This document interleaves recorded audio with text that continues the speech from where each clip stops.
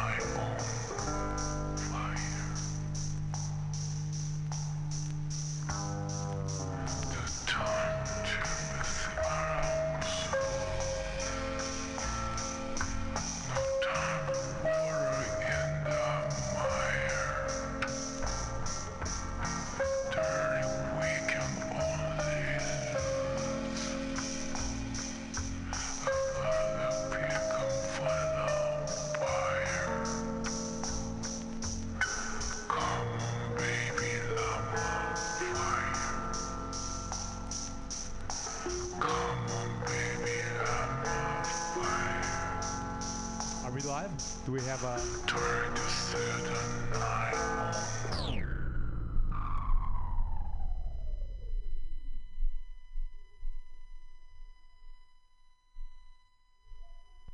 Other than like squirrels, dogs, and dead peasants?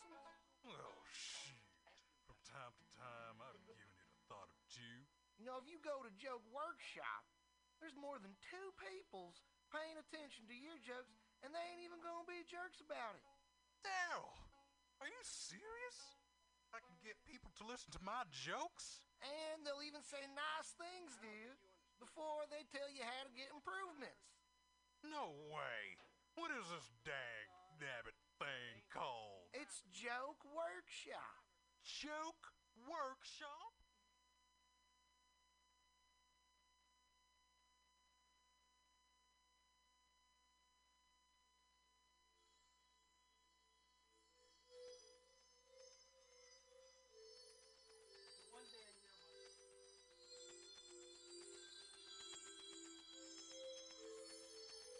It's 2 o'clock. You're listening to MutinyRadio.fm, and it is time for another interview about, I don't know, God and stuff like that. Some call me Tim. All right, I am joined today by Jennifer. That's your mic, the silver one?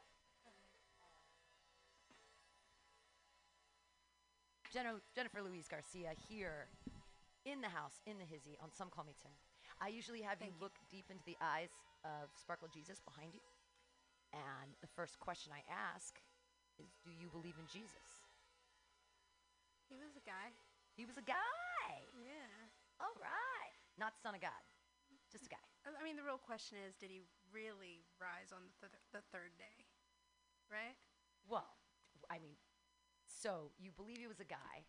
He existed. He is a guy who's a source of inspiration for so many. Right? And he was a real guy. Yeah. But you don't think that, like, he was imbued with magical powers from God and that he did a bunch of miracles? Miracles? You believe in miracles? I do believe in miracles. All right. I'm not sure water into wine miracles, but you know. Yeah. But I try to keep an open mind. All right. So Jesus was a guy, not necessarily imbued with magical powers, but definitely was a good speaker. Wrote some things, said some cool stuff.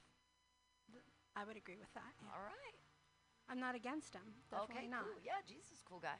I have a cross tattoo on me. I used to believe really hard in Jesus, like for realsies. I hear that you're very knowledgeable. I went to Christian school for like kindergarten through 8th grade, and then in high school I was like a summer camp counselor, and I was all about like Jesus and praying and singing songs to God and all that stuff. So yeah, I've got a lot of biblical knowledge.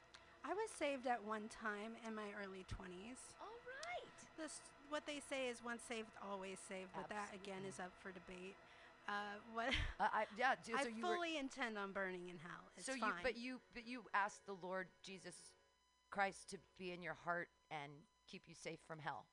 At one point, yeah. All right. Me too. Twinsies. I was married to someone who was raised in the church and extremely knowledgeable about theology, and he was very manipulative, so manipulative that I had to tell myself as I got a divorce that, sorry, Lord, I'm going to hell, and I'm okay with it. And because there was tons of manipulation, like spiritual abuse, I guess, to the point where I was an anti-theist for 10 years. Let's give it spiritual abuse. Mm-hmm. So were you told that you aren't good enough because that the you people aren't that I praying loved, hard enough? the people that I loved were going to burn in hell. Ooh. Because they hadn't accepted Jesus Christ, their Lord and Savior. Right, and just like most abusers, they try to isolate you to gain control. So it's kind of like, don't walk in the world, kind of. There's parts of the Bible he could pick and choose from. How long were you married for? 4 years, 7 months. Wow. 2 days. You got it down, girl. I was married too for a while. Yeah, it's But special. But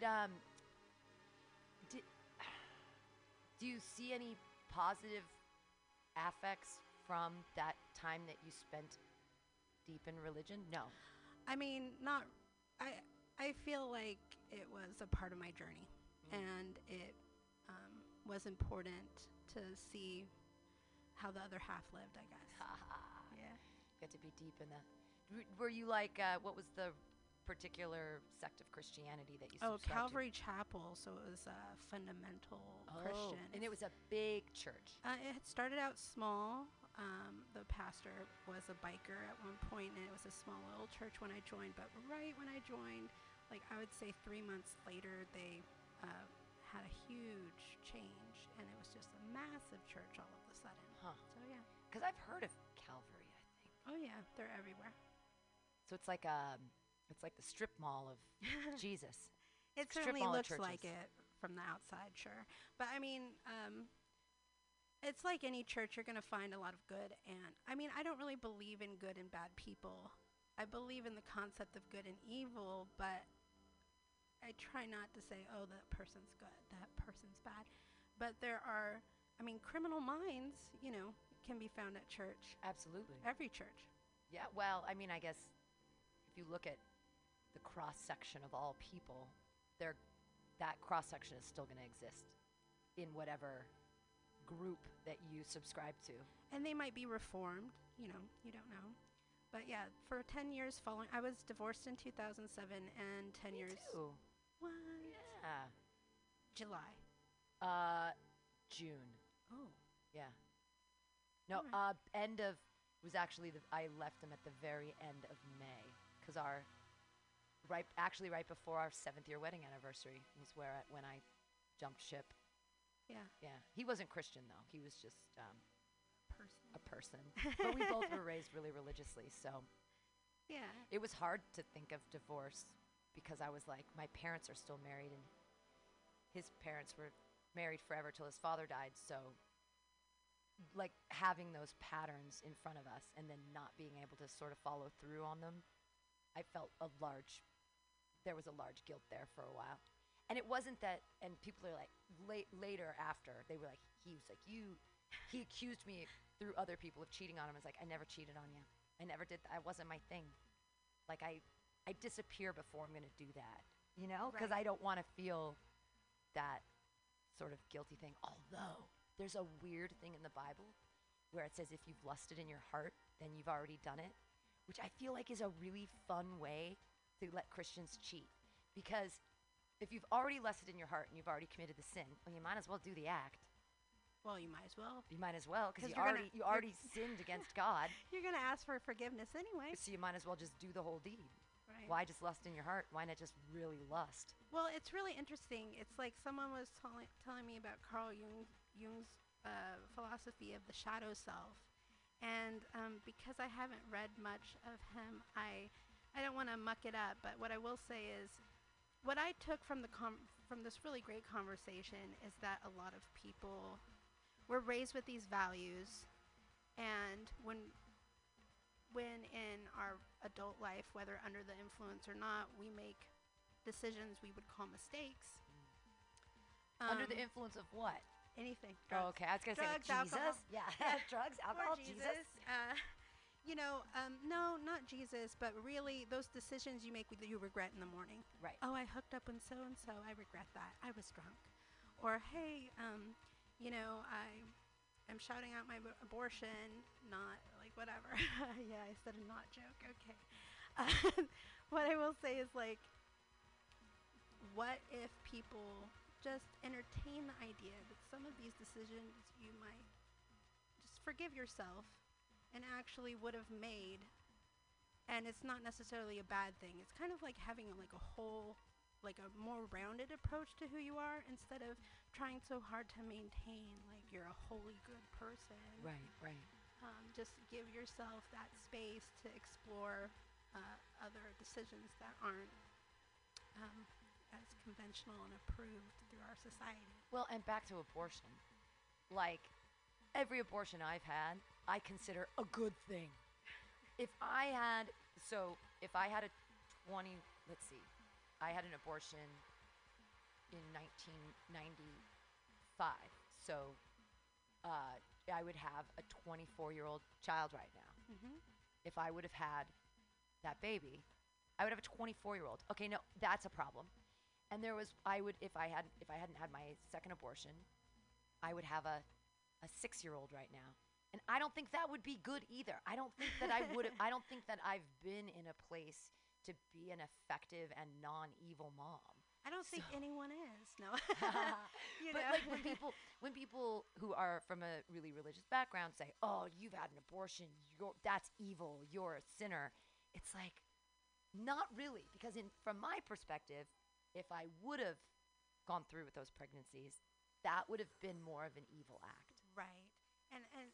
And that's your total right to decide that. But it's a process, probably very internal, right? Yeah. And so back in those days, not everyone was shouting out their abortions, which I actually think is really great and empowering and important, Yeah. But yeah, I think there's this idea that people have to make good decisions all the time and just disavow any decision that might seem bad or different. And it's worth considering that there's a part of yourself, like the shadow self or whatever. I could be getting this all wrong, but in the context of this conversation that I had, it was okay to entertain ideas and decisions that are a part of you that might not be the best. Like, I'm an asshole sometimes. Yeah, you know I'm what I a super mean? asshole sometimes, yeah. So yeah, like people don't believe it, but I realized that I stopped drinking for a good amount of time, and it was so strange because I expected to have all of these sort of different choices and feelings in front of me, and like I didn't. I'm the same person, and I still do and say stupid, embarrassing things. Just now I remember it. Like, I remember all of it. So I'm having to take more responsibility for my choices as opposed to what I was doing in the past, which was like, well, if I don't remember it, it didn't really happen, did it? right. Because I don't remember. So I wouldn't necessarily feel guilt or shame over choices because I didn't remember them anyway. Yeah. And then I'd sort of write it off like, oh, whatever. It doesn't matter. I was drunk. But I learned in my sobriety that even when those choices have affected me in other ways because other people are seeing those choices and they remember them. Right. And so I mean, that's certainly like part of identity is like how other people see us. Yeah. But I also think it's super important to forgive yourself and really not give a shit. Right. Sometimes. Yeah, most times. And alcohol makes me not give a shit. But now I'm really trying to back off the booze because having a little sobriety, like, I realized, wow, I feel so much better. Like, Yeah. like my whole body is happy. That's great. Yeah. But I miss it. I drank a little bit this week because I allowed myself to, and honestly, it wasn't as fun as I remember it. So Aw. I don't know. I don't know. You're doing it wrong. No. I'm doing it wrong. I know I'm doing it wrong. I'm a negative influence. No. No. We'll see. It's just that. I mean, I'll see when I decide if I decide to really to go for it. But it'll have to be on a night where there's no comedy, and I'm just drinking to drink, and not. But then I'm like, well, why do I want to do that? Why do I need to feel that feeling of like I'm disappearing? Like what's behind that? Right. So. Well, I mean, it's also important to like discover yourself, right? And so I think I was 7 years sober. Wow. No sex, no dating, sober. Wow. Yeah. I was thinking about going celibate right now, actually. So I was thinking about doing that for a while, just because. Oh my god. I know. No, well, it's a thing where. It's like a cleanse. I don't. Exactly. It's like a cleanse. And I don't feel like I don't want to feel the need of feeling like I have to be with someone else in order to be complete. Absolutely. Oh my goodness. Yeah, I agree with that so wholeheartedly, because I think that especially I'm still trying to find my way on that, because I just feel like I can genuinely love people better outside of relationships, I and agree it's with that more too. important to me. I think the hardest thing for me to especially around Valentine's Day this year come to terms with is, wow, I love all these people, and one day they're gonna like meet someone and then do this whole traditional bye off into the sunset, Right. where they're not really happy. No. You know, but you know, it's not every relationship that involves sex are the important ones. Sure. In fact, it's quite the opposite for me. So those 7 years were super important, because I was able to look back at them, and I was really able to have like an anchoring point in my life. Yeah. Oof. Well, and it's good. I mean, it's one of those things too, where when you're in a relationship, and especially as a woman, people always bring up the Bechdel test. Like, can you? So, when I was married, or when I've been in another relationship for 7 years, and we're working and we're seeing what's going on right now. But we're working it out, or I don't know what we're doing. Good. Doesn't matter. But it does, but it doesn't. But whenever anybody comes up to me, it's usually like the second sentence out of their mouth, how's your boyfriend? Or it used to be, how's your husband? Like, so it isn't about, so like every relationship that I've had, I've sort of been identified through that relationship. Like, it becomes a huge part of my identity, is that relationship. And other people view me as that relationship rather than as myself. And it can be so powerful and overwhelming. And what I feel is like, at first, you know, let's say you're having a huge period of being a singleton, and you are a free spirit, and that's why people fall for you. But then they really can't help but put you into a box, just by nature of relationships in general. Isn't this why you liked me in the first place? Right. That happened with my really ex-husband. Yeah. I was a very free spirit, and we were together for a long time. And then he started like hating all the things I did. Like, he'd be like, "Why do you go out and sing karaoke all the time?" And I was like, "Because I need stage time. Like, I need to be the center of attention." Hello, the Yeah. mic in my hand. Yes. Yeah. Get your fix. Exactly. And that was before I did comedy. So my ex-husband would not have liked me doing comedy at all. He would have, if he didn't like me singing karaoke, he certainly wasn't going to like the comedy. So I kind of got out of that at the point where, actually, when I started imagining him dying, like I was having fantasies about him dying, like Aw. going off of, and I was like, oh, this would make my life so much easier if he just wasn't around anymore. And then when I started having those thoughts, I was like, I need to leave this guy, and It's I time. can do that. Like, and it just needed to happen. And he looks back, and now he's married again and has 2 beautiful children, and I was never going to have kids for him. And he says that me leaving him was the best thing that ever happened for both of us, and I 100% believe that. And at the time, it probably didn't feel like that at all. At the time, it was really hard for both of us. And Yeah. it was hard for me because I left a lot of money. I left a house that we owned, and I left a lot. He was a wealthy man. And I was like, you know what? And that was the thing that made me stay in the relationship probably the extra year, is I was like, I can't live without him. I can't afford to live without him. And then I was like, once you imagine your partner dying, it's time to get out of the relationship. It might be overdue. Yeah. Yeah. I mean, that's the thing about being comfortable. I have these theories about being comfortable. On occasion, I imagine, or if I like to think that one day I'll be able to fantasize about having my own home and owning a couple of cats. Yay, cats. Yay, cats.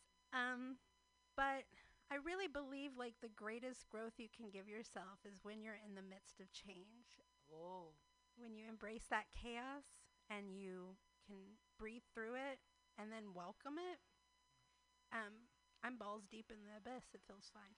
Yeah. Well, there's I used to read a lot of tarot cards, and there are some, whenever the devil comes up, or whenever death comes up, or whenever the tower comes up, they seem very scary because the tower's like everything's falling apart and you're falling off this tower and everything's breaking. But that means that Change. Yeah. And the same thing with death. Death doesn't mean death. It means death of something and change and growth. Yeah. And a birth, and so it isn't necessarily terrible. I think the worst card in the tarot deck is the Hanged Man when he's upside down, because you're in a place of powerlessness where you're not feeling like you have options to change because you're in this hanging position where you're sort of stuck and not able to In get a down. rut. In a rut, exactly. What about Nine of Swords? I remember that one being kind of rough. Well, although 9, because 9 is almost the end of a journey, so 10 would be the completion of a large journey, whereas 9 is like almost there. But then swords are also like an air or fire sign, so it's about like I'm trying to remember. Tell me, what do you think about 9 of Swords? I remember that I owned some tarot cards. I did some reading for party favor, like a party favor. Yeah. But to be honest, I kind of got good at it, and occasionally I'd kind of spook myself. Ooh. Ooh. But I'm not terribly suspicious. But I just know that the artistry on the tarot cards were beautiful. Yeah. And when the 9 of Swords came up, it was always seemingly something scary or negative, and the visual were just these 9 swords sticking into a dead body. Ooh. Really? Well, that's about, I think that it's about self-sacrifice to get to the end of your journey, because 10 means that you've brought something to fruition, and especially if it's from a place of passion, which are swords, because it represents fire. Fear and anxiety. So yeah. You have a lot of fear and anxiety? No. Good. I used to, and I try not to make decisions out of fear. Oh, that's prophetic. Not making decisions out of fear. I gotta kind of put that in my brain. Well, I went through a lot, so I do have post-traumatic stress disorder. Actually, it's CPTSD, which is complex post-traumatic stress. If you would have met me before I did comedy, I would have been riddled with a lot of the symptoms, and I would have had tremendous social anxiety. Working was a huge coping mechanism for me, and so I just was doing the Bay Area, 2 jobs, and just coming home, and that was it. Yeah, just work, because you throw yourself into something, and then you don't necessarily have to think about yourself if you're focusing on like external projects, like a jobs. But comedy has really helped me recover my life and minimize my symptoms without. And I've done some therapy and a lot of research and about the origin of where I've gotten the PTSD and stuff. But it was really when I decided that I was going to chase my happiness, and it was really a desperate, depressive time when I started comedy. But then it became like this beautiful, beautiful thing that was just every time I get on the mic, I felt like that was like a visual cue for me for my life being reclaimed. All right. And you have a thing coming up. You have comedy church that you're running. What's going on? Oh, it is true. Well, turns out you don't have to register with the state to start a church. Whoa. So I've started a church. It's called Vicarious Traumas Church of Comedy. Vicarious Traumas Church of Comedy. Yes. Can people find you online? The online presence is going to kick off April Fools. Fantastic. And it's not an April Fool's, it's real. That's what they. Yeah. It's really it's like a faith thing. Sure. It's like whatever you believe. So are you going to have speakers that are going to be comedians? Oh, And- I hope so. Absolutely. I have a number of people that are interested in contributing to content, and I want to hear people's stories because when I talk to them privately, comedy has changed a lot of people's lives Yeah. for the better and Yeah. really help them. And there's like a redemption that happens when you have a good set, and that feeling of identity when people are surrounding you laughing, but in a good way. Sure. I mean, that's really rewarding. They're not laughing at me, they're laughing with me because I've somehow cultivated that impetus. It's not that like they're laughing at me because I'm stupid or did something weird. It's me asking for the attention and then them reciprocating. Yeah, absolutely. I think it's important. Well, when I started comedy, I How many didn't. years ago did you start? I started last summer. Oh, okay. So, not even a I'm year. on my 8th month, I think. All right. But I was doing 26 open mics a month and traveling 3 to 4 towns a week. Wow, okay. So whereas, and I actually started in Reno like 7 or 8 years ago. Wow. But just a couple times. did you know John Gallagher from back there in the day? Sounds very familiar. John Gallagher lives here now. No way. Yeah, but he came from Reno. He's a great comic. He used to run the Tuesday night at OMG. I don't think he does anymore, but he's around Mutiny Radio quite a bit. He's a great comic. He's really, really funny, and he's from Reno. He's from Reno. Yeah. Years and years ago, so you might have known him from that scene. Well, I'm sure I've seen him. So a lot has changed. There is when I was doing comedy, it was a place called the Waterfall, and now it's called the Library, which is just a funny name for a bar. Yeah. I go to the library. I like when they call a bar the office, so that men or anybody can say, "Oh, I'm staying late at the office," And it's so true. and it's so true, and it sounds staying late at the office. So I had started a long time ago. However, I went through a domestic violence situation. I was actually a criminal justice major, and before I had entered into this relationship, so shortly after my 7 years of being single, I had just met the wrong one, and I was completely naive. So After 7 years of celibacy, you found this person, you threw yourself into a marriage.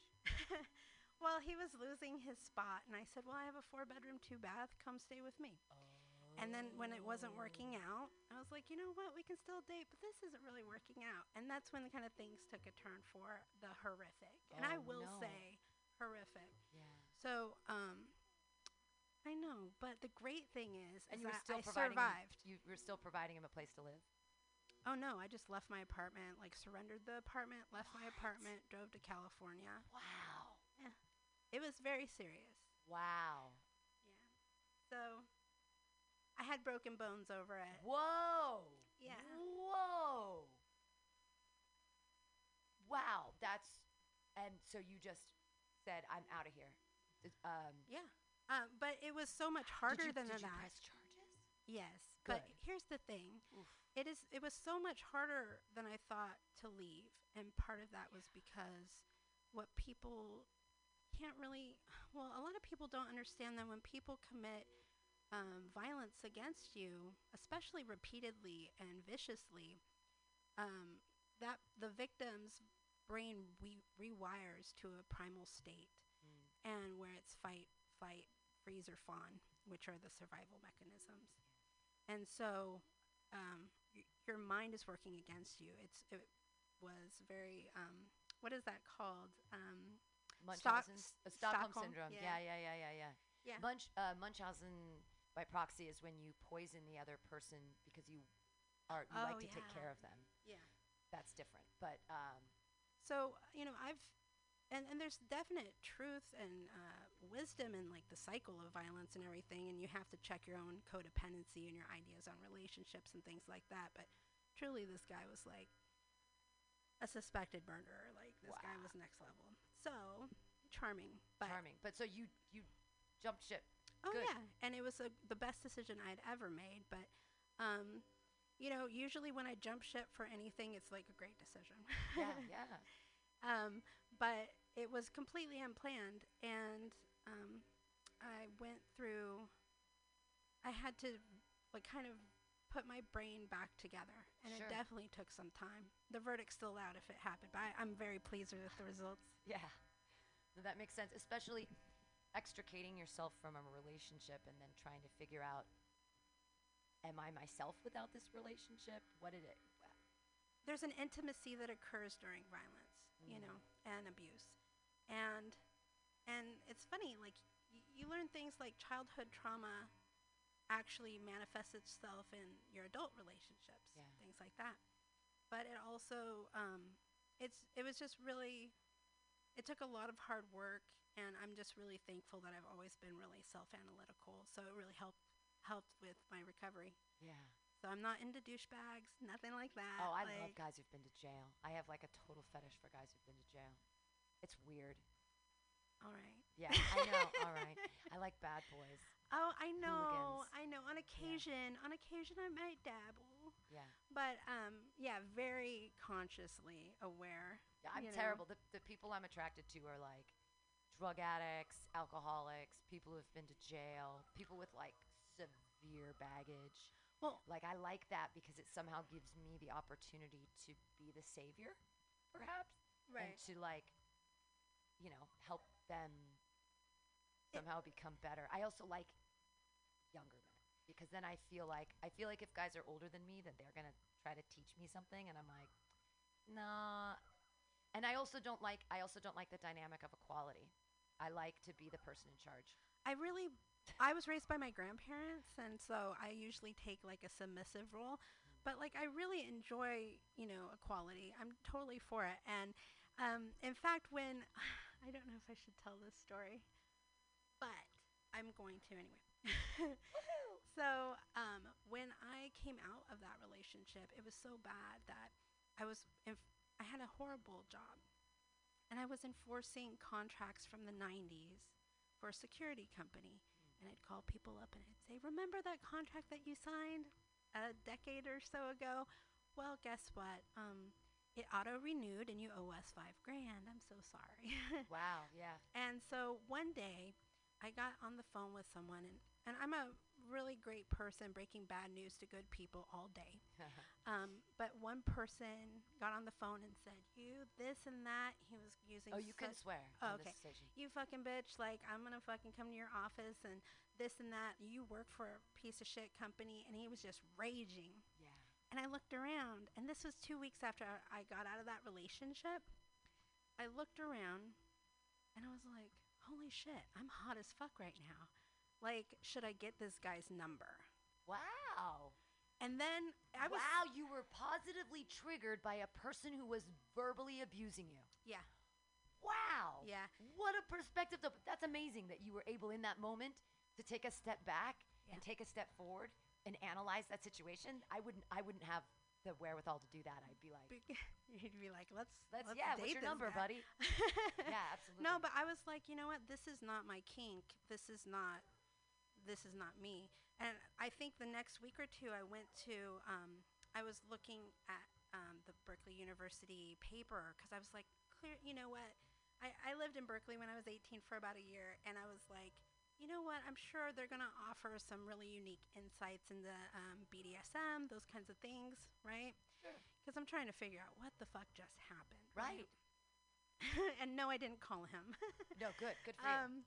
But you felt that seed, and that Yeah. triggered something in you to say, wow, that is hot. No. right. Well, no, that turned me on in some way, and then to think and like, that's well, not okay. why does that? Why? Why? And there's an empowerment with BDSM, and there's things that are going on, and I can't. I'm not in a place of judgment at all. It's really about consent. Absolutely. You know what I mean? Yeah, and safe words. Right. And so, I think that actually BDSM is one of the safest ways that you can have sex because everything is, if you're doing it right, everything is laid out ahead of time. You know exactly what's going to happen. There are no surprises. And if there is a surprise, you have your safe word and you just say it and the person respects you and it's that easy. I feel like because it's so consent based and they're hardcore on consent, that it can feel even safer.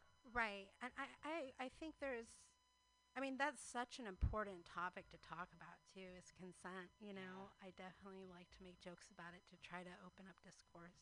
Well, I've learned a lot about consent because I didn't realize that I've had some potentially sexually predatorific behaviors, just made that word up. But I didn't realize for years because in the 90s, when like at the beginning of the height of my sexuality, I'm quite older than you, but when I was in college in the early 90s and even in the late 80s in high school, the way women were treated was so going to a hip hop club in the 90s was basically sexual abuse. Like people were gonna come up behind you and they were gonna stick their hard dick up against you and they weren't gonna make eye contact and they weren't gonna ask you if it was okay to dance with you. They were just gonna start rubbing up on you All night. all night, and Every night. But that was the thing, is that in going to the hip hop club in LA and Koreatown in the 90s, you knew that that's what you were signing up for. It was almost like consent before consent.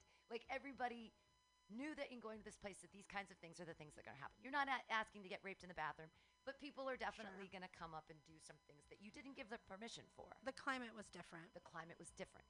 And so when I decided to sort of rail against that in the late 90s and early thousands and even into the late, I've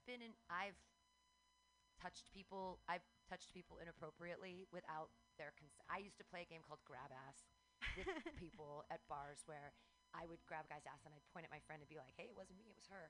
And then she'd do the same thing and be like, look at her over there, it's not me. And now I look back and I'm like, I was just sexually assaulting men in bars. But I didn't know that at the time. Right. Yeah, it's true. Because of the climate that I grew up in, I was like, well, feminism now, we can do this. This has been happening to me for years. And now with feminism, it's my turn to start doing it back. And now I'm like, oh, that was probably not, that was a little predatory. Yeah. But now I've learned to ask for consent from people before, because I can be a real touchy-feely, flirty person, and I definitely am. Like, I'm a hugger, and I forget myself. But I don't really cater. I don't really cater who I am to other people. But when it comes to touching their bodies, it's worth a thought, right? It's worth a thought. Fair enough. Yeah. But it definitely made me investigate BDSM. I had never really explored that, actually, still to this day. So, but I've read about it and talked to people about it, those kinds of things. Yeah. I've had friends that are, in it. And for me, it was really about, how do I not have this kink? How do I not get turned on when I meet someone that's probably dangerous and violent? You know what I mean? Because when you're in an abusive relationship, a lot of women don't understand these psychological concepts, so they'll be dolphining in and out of relationships and experiencing the same things. Sure. And I didn't want to do that. So I had to take a break, a couple years off, and it worked. I'm not into that shit. Yeah, the dynamic that I fight is that I try to take care of people and mother them, and then I get sort of angry if my care and attention isn't reciprocated. But when I go into these things, I kind of know that because I want to be the person in charge. So it's like, I'm the caretaker, I'm the provider, I'm the giver. And then I get mad when that isn't mirrored, except that I'm like perpetuating these relationships where I'm the one that's like in this mothering role, even though probably because I'm never going to have kids. But I feel like, as far as identity is so much more than just a relationship. I've experienced so much more freedom and have learned, so much about my capabilities outside of relationships. So, Yeah. Do you have a safe word? What's your safe word? I don't. Mine's cinnamon. Is it really? Yeah, because it's a weird thing to say, and it's not anything that would ever be in the bedroom. Should everyone have a safe word? You know, I think it's a good idea if you're in a sexual relationship with someone, absolutely. Yeah. Just because, I mean, I always tell people my safe word, just in case, because if something hurts or I don't like it, I'm going to say cinnamon.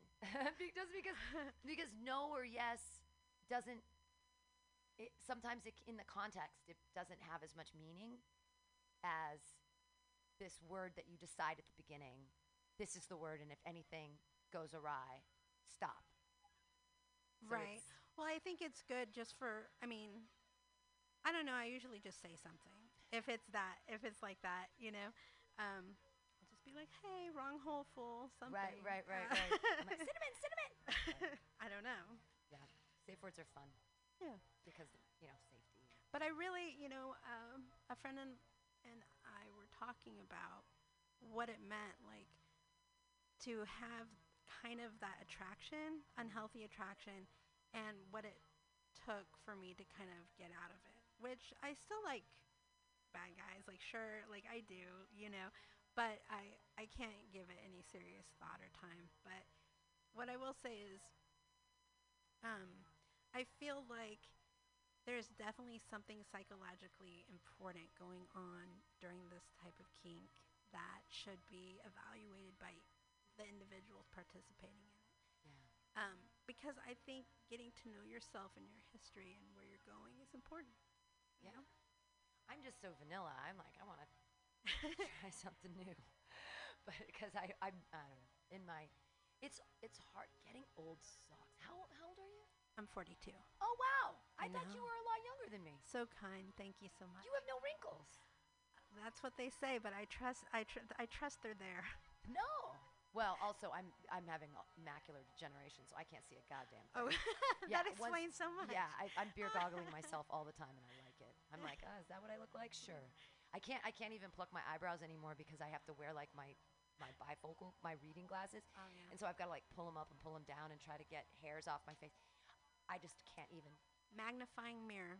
That's what you need. Magnifying mirror. Yep, that way. Yeah, that way it'll all work out. You got this. I'm an old crone now. You're I looking hate great. the word crone. I hate it, but that's the term they give us when you go through menopause and you don't have any worth in our society anymore. Oh, that's absolute bullshit. I know, but still. Yeah. It's hard. It's hard to get old. And with all the sex stuff, you'd think it would get easier as you get older, and it seems to get harder. And I'm just so much more self-conscious. I feel like, I just can't. I don't know. I used to not. I haven't shaved for years and years and years, and I just kind of started again, and I'm like, God, am I really doing this? Like, what am I doing? You're having fun with your body hair. Yeah, it's not fun. I wish that we could all just. Sometimes I'll just protest shaving my legs and stuff, and that's always when I meet someone. Yeah, of course. I'm like, I Yeah. haven't shaved for you. Here you go. Yeah, Check it out. Look, I'm not into like quaffing my body hair. And they're into it. Like, If you find the right person, hell yeah. yeah, Yeah. it'll be okay. I mean, everything will be okay. No, I'm seriously thinking about doing a good long bout of celibacy to just sort of like clean out the cobwebs and figure out like what I'm like. But then I worry because I'm like I'm getting so old. Soon, no one's gonna want to have sex with me because I'm so old. That's not true. Well, the guys I want to have sex with aren't gonna want to have sex with me Oh. because I'm too old. Well, things change. Things change. You People change. don't know what'll be in style. That's true. You know what I mean? MILFs seem to be a thing, although I'm not a mom, but I guess I could play one on TV. That's the thing I wonder about all this stepmom porn. Are they real stepmoms or are they just really good actors? I don't know, but it really does. I know you're laughing, but I'm like, that really does circle back around to abuse and how it plays into sex. Does it? I think so. Stepmom stuff? Oh, I think so. I don't know. I mean, in part. I just wonder. I'm not 100%, but what I will say is, I wonder if there isn't a niche that is just like brother sister stuff or incest. Oh, stuff. that's all over the place right now. Right. I mean, I don't watch porn. I just hear about it from all the jokes of all the guys who watch copious porn. I've never.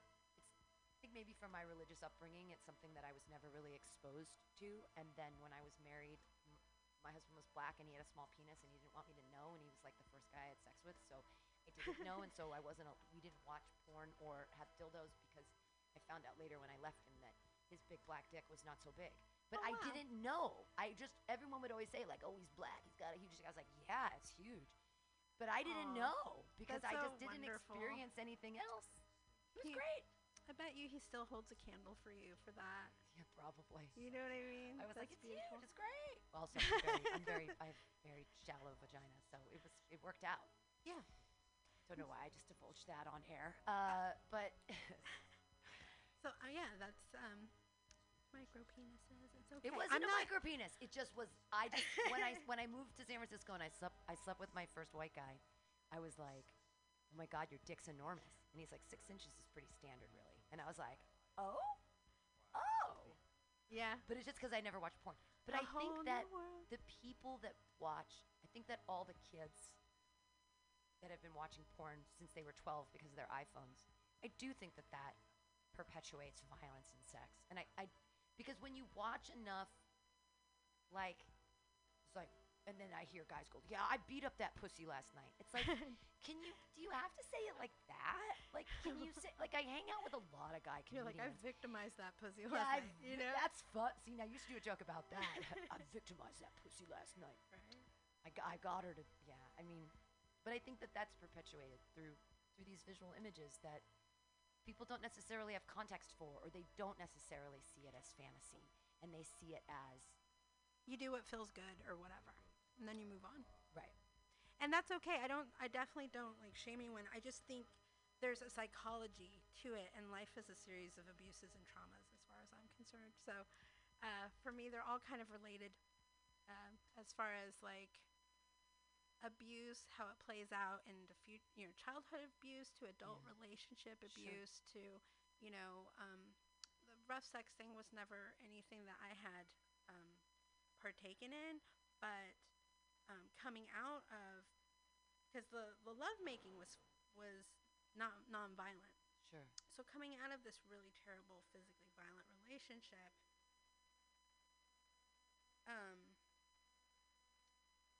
it was really weird for me to understand that a lot of women like to be choked. Oh. So my mind was just kind of blown day in and day out as I was just like, why? I don't get it. Is it 50 Shades of Grey? What's happening? And because I was in a bubble. Right. And so in a really isolated relationship. So those are things. And since then, I've had a really healthy year-long relationship. I'm not in a relationship now, but, I still talk to my ex and have a good rapport with that person. And there was no incidences, Nice. But yeah, I mean, I had to take a couple years off and definitely do self-care or whatever they call it. Yeah, the choking thing. I used to like to be spanked a little bit, but it was only because at that time when I'd left my husband in my early 30s, I was 32 when I left my husband, and I moved to San Francisco, and I became the whore of Sodom and Gomorrah. I was drinking. It was before comedy. I was a poet, so I was using alcohol a lot to be creative because I was sort of taught that, Bukowski Yay! He's a super drunk, and I love his poetry. And I was like, oh, and the honesty that comes out of that. And so I was doing this sort of poet thing where, like, I'm a drunk, and that's what I do, and I'm unapologetic about it. And I, like, fuck guys in bar bathrooms. And I, and I was drunk all the time. So I don't know how much of when I was having sex with these guys, I don't know how much was me asking them to be violent or if them perpetuating violence with me and me not caring because I was so drunk and I wanted whatever they were providing, even if I didn't necessarily remember it later. Like, it was, I mean, I had nights where I'd wake up and be like, and I'd sort of like do some Kegels and be like, did we have sex last night? Did we? Like that kind of stuff, because I didn't really remember. But I think that in the moment, I was into whatever they were into, and they seemed to be into spanking and choking. So then it kind of became like, oh, out of my marriage, where it was just me and him for 13, well, we were together for 5 and then married for 7. So for 13 years, this was the person I had sex with, and this is what it was like. And then all of a sudden, I'm out in this world, and I was like, what? It's like this? And so I didn't really have, and because I hadn't watched any porn and I didn't really have a lot of sexual experience, like it was also new to me that I just sort of thought, well, this is the way it is. But it was more like, this is San Francisco sex, drunk sex in 2008. You know, like where this is what the sort of the community is doing, is spanking and choking. So it was like, oh, okay, I guess I'm into this. Right. And now I realize, like, I'm not into that at all. Like, not even a little. Like, I don't like to be spanked. I don't like it. I don't get anything out of it. I don't know why I submitted to it for so long. I had a guy once. I said something to him, and then he smacked me in the back of the head.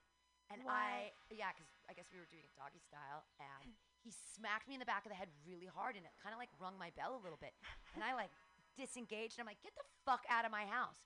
And he's like, I thought that's what you wanted. I'm like, no, I never want you to hit me in the head. Right. Like, who does that? I was so pissed. Like, get the fuck out. I don't And know. he got all mad at me. He's like, why would you? I'm like, what? Yeah, Alcohol. it gets interesting out there, and I'm all for interesting. You know, you got to find out where everyone's in their own processes, discovering what they're into. I know that what I'm into and what I'm not, so I'm happy just kind of looking like, who did start that though? Like, who started the choking thing? Was it like Nicki Minaj? Well, I I don't kind of know. understand it from the auspices of autoerotic asphyxiation, in that if you decrease your airflow, you can come harder. So That is true. Yeah. So if there's a choking thing, it's should be like right before you're gonna come, so that it's more intense. But I'd rather just do a whip it. Like if I wanna decrease my airflow, there's a lot of ways I can do that without feeling victimized. Unless it's totally consent based, and we start it out and be like, all right. I mean, bottom line, if it's consent based, it's consent based, right? That's Right. what I read in the university paper in Berkeley, and that's why I was like, oh. And I had to wrap my mind around that for quite some time. Right, there's guys that like women to put on high heels and step on their nutsack. My friend had done that, yes, and That I was they're shocked. into it. She's so, she's such a lovely human being, and I'm like, oh, really? Like, I'm shocked that you stepped on men's testicles. Yeah. And she's like, that's what they wanted. That's what they wanted. There was there was a guy, he did a documentary, and he was really sick, but he was like sick dying, but he was also into this SM role play kind of thing. And he actually took a nail and pounded it through his scrotum. Oh. Yeah, on the documentary, and I was like, whoa. But I mean, people derive sexual pleasure from all kinds of things. And Yeah. it's not, I don't want to be judgmental and be We're like, just animals. we're just animals. trying to get through this life together. Yes. Without getting coronavirus. And without getting our balls permanently Right. damaged, though. Sure. I mean, damage my ovaries. Get these things out of Get here. those Let this outta here. menopause end. Tell us more about the new comedy church. Where's your location? So I'm still ironing out this is what I should explain. You don't have to register with the state to start a church, so the church already started, but I am registering it as a 501d. Oh. And during that process, they might say, because there's 20 different kinds of nonprofit business structures out there, and at one point they might say, we just can't recognize you as a church because it has to be faith-based. And Comedy is based on faith. I think so. Super faith-based. I mean, I think for some comedians, like the mic is like service, you Sure, know? absolutely. Like, it's like It's like therapy. It's like cleansing. It's like service. It's Yeah. like communication. It's cleansing for other people. There's all kinds of, there's catharsis for the crowd if they somehow relate to you. I mean, right. So,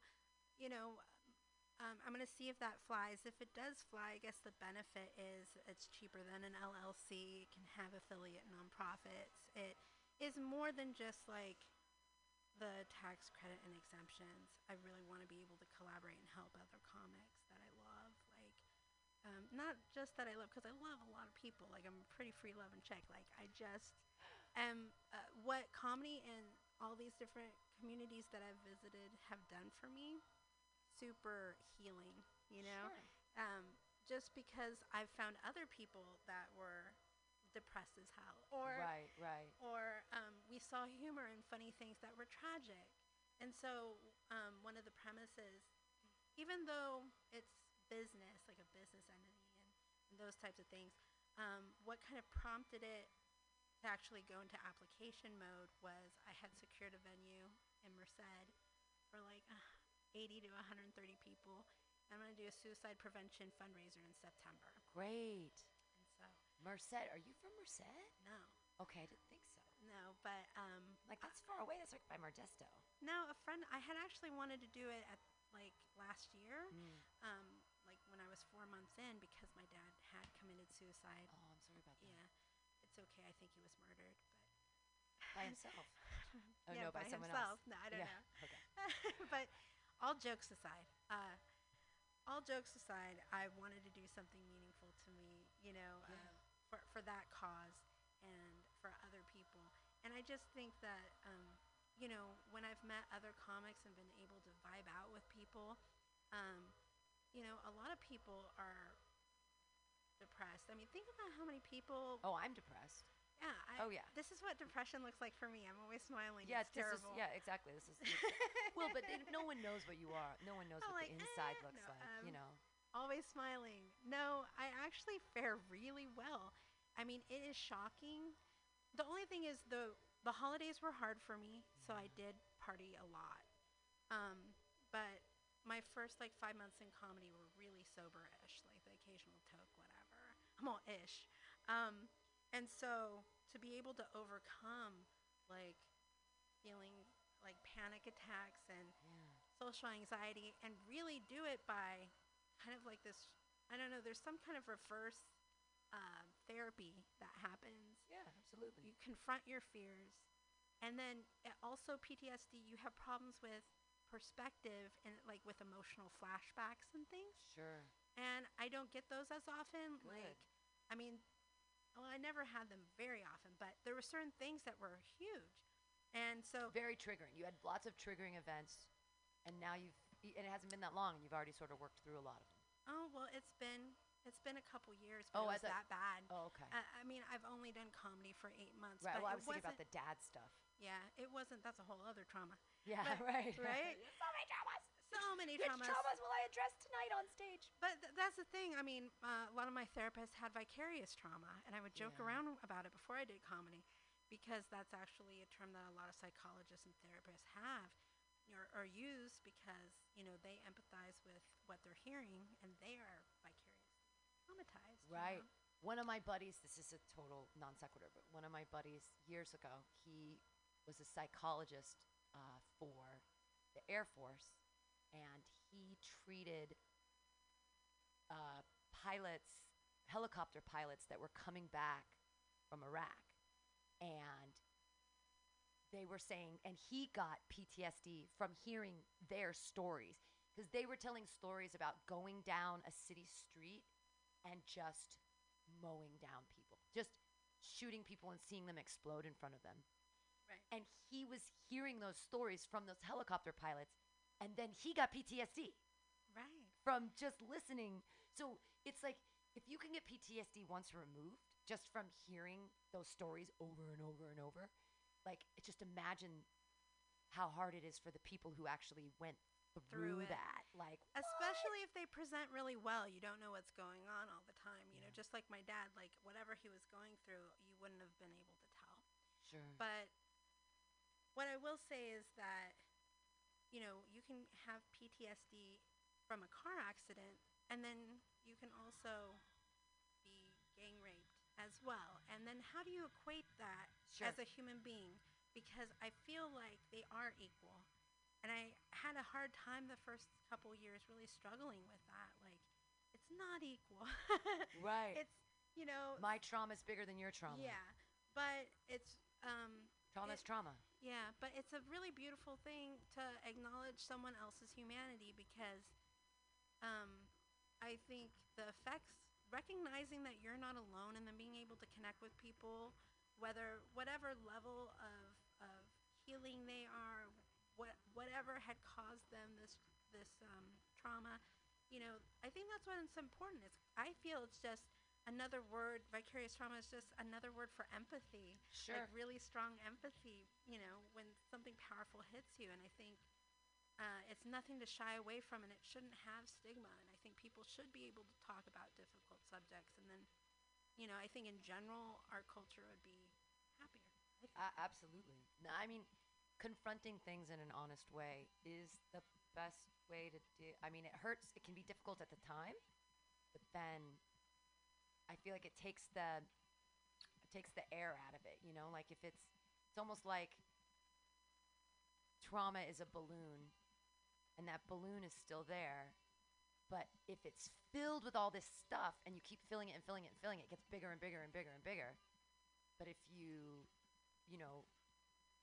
use that air to let out that communication, then it can shrink. Because it's the same trauma. It's just how much is it huge and filled up, or is it tiny and wrinkled? And when can you finally throw that balloon away and be like, or can you? Or does that balloon stay with you? Maybe the balloon just stays deflated. Maybe it's about deflating the balloon. I mean, what if it's not the size of a balloon, but something huge and heavy? Yeah. Right? Sure. I mean, before I started comedy, what happened was my dad had passed, and then a friend of 30 years had died right before the beginning of the summer. And I was like, that's it. I'm not working 2 jobs. I'm going out on the road, and I'm going to act like I'm going to kill myself every Friday. And it was great because I didn't, and wonderful things had happened every week. And like I said, really chased my happiness. But I feel like, where was I going with this? That it's a heavy. It doesn't have to be a balloon. Heavy, heavy load. So I realized just with like that old relationship bullshit, if you can call it a relationship, I was dragging all this trauma around, and it was contaminating future opportunities. Sure. Even if I was holding it in really tightly, it was just leaking out and contaminating, opportunities. So I had this visualization that I would put that baggage into a room, and I would go visit it like whenever I needed to. But like every morning when I walked out the door or the car door or whatever, I would try to be the person that I wanted to be. You got a storage unit for your emotional baggage. That's great. Yeah. So you put this stuff in the emotional storage locker, and you got the key, and you can visit it anytime you want. Anytime. But it doesn't have to. You don't have to. It's hard to travel with all that stuff, and if you go to an open mic and you put down all of your stuff, and you're like, you sort of explode into the room, and you're like, all right, here I am. But then I understand that if you can lock it away, and visit it, not lock it away and not thinking about it, not like the alcohol locking away with like, I'm drinking this, I'm not thinking about it, I'm drinking, I'm locking away these feelings. But that those feelings are there, they're valid. I'm not going to visit them now, because right now is not a healthy time to visit them, because I'm doing other things. I'm going to visit them later and deal with that stuff and sort through it. And maybe I don't need this. Maybe someday I won't need the storage unit. Maybe I can go through it. Maybe I can have a garage sale. I can have an estate sale, and I can sell things. Right. Just trade it off. Trade it off. Give it away. Trade it off. Get rid of it. For new baggage. Yeah. Absolutely. That's what life's about. And the thing is I love making people laugh about things that they shouldn't. Maybe, that they don't expect, or I don't expect them to laugh about. And I think those kinds of things are important, because when I was really going through a lot of trauma, I still had my sense of humor. So the belief in my whole heart is that comedy is a great coping and healing mechanism. Sure. And I think that there's been comics doing comedy for a long time that, maybe not for a long time, but some of them just don't realize how important they are. Even on a subconscious level, when no one's paying attention at the open mic, but they're out there, they're speaking truth into existence, and they're trying to make people laugh. The jokes in their head coming out, that's a beautiful thing. And so I really think being able to do it on stage and then affect strangers is just amazing. Walk us through one of your new church services. Oh, well, some things are still some things are still in process, but the whole idea is the hope that the actual location will be kind of like Universal Life Church, where it's a website. That service is actually a podcast. That I can actually have people have conversations with each other, post videos, talk philosophy, talk shop, and really, on one hand, it's like a nonprofit public relations tool, but on the other hand, if anyone really has met me and vibes with me, then they know how much, how important the people that I work with and work around are. Even if they're just new relationships and business relationships, and yeah, I mean it's tough out there. It's good to like shine a light and say, hey, we're all trying to build each other up. Do you mean? What do you when think you about say, that? When you say that, do you mean in a comedy way, or do you saying in like a humanitarian way? Humanitarian. Okay, way. yeah, because comics are all soulless monsters. So that I'm like, you want to build what with who? Like, yeah, like soulless monsters who have they don't appreciate it. You know what? Even soulless monsters, they probably have been victimized themselves at some time. That's true too. And people forget men get raped, men get attacked. Yeah, I know we do forget that. I forget that all the time. But in the same, it's really important that we exercise tolerance and just try to celebrate each other for being in the laughing industry. I think it's great. That's nice. I don't think comedians are very supportive. I think you're amazingly supportive, and I'm excited about your church. Thank you. But Merced. Oh no, that's just a that is a wonderful venue for a fundraiser in September. Oh, right, for the fundraiser for suicide awareness. The actual it's church. Suicide's the only death that's 100% preventable. You feel that? Yes, suicide's the only death that's 100%. Never heard that. Yeah. It's the only thing too and I think a lot of people carry around guilt that they didn't do enough, or that they didn't talk to a person, or they didn't say something on that day, or what. And it's like, I feel like we need to put resources into maybe helping people be, I don't know, maybe it's just that our society, it just doesn't feel like there is a lot of support and a lot of love in the world right now. And so people have a difficult time connecting, and it's very easy to feel alone because especially with the advent of all of our devices, and that we think we're getting closer, but we're really just getting farther away. And I can't look at Instagram because it's just an idealized personification of everyone's life. And so it makes me feel like a pile of dog shit often. And then I get more depressed by trying to feel more connected. So like in my search for connection, I feel more disconnected because of the media that we're connecting on now. Right. I think with comedy, even though they're soulless bastards, is that what you said? Soulless monsters. Monsters. Yeah. I will say selfish, soulless. Yeah, I felt like fellowship just as a human being, and was shocked. I mean, I feel like people can't surprise you unless you allow a space for them to surprise you sometimes. And then you get to hear their stories because you're such, in my case, I'm just like blah, blah, blah, very open, right? And so I get to hear stories, and I'm just like, wow, if people knew this about you, and just like really kind people that, You're so positive. I'm very happy in my life. I was very very, very depressed at the beginning of the summer, but I mean, I would say 2 months in, I was done. I was fine. Like I had recovered. Wow. So when I say my life in recovery, I mean I'm not 100%. I still know that I have emotional flashbacks. I'll have certain things happen that I know are part of this PTSD or whatever. But it was invaluable for me to just really push myself. And I think that's what comedy is. You get up there and to be able to share yourself and push that envelope just from translating thoughts into speech. Yeah. And then just wait to see if they're going to. Like in my case, I was like, Jen, what's the worst they can do? Walk out on you, heckle you? You've been through worse. And when you're dealing with trying to recover from trauma in that way, it was helpful for me. I was like, every time I got off the mic, was just like, this is great. This is a great thing. Wow. Yeah. Yeah, I have my only trouble is I feel like I'm only good as my last performance. And so if I That's what haven't they had say. a good performance in a while, I'm like, what am I doing with my life kind of thing. Oh, But well, I think, I don't know. I've been lucky. I have a couple shows coming up, one in Concord and one in Santa Cruz.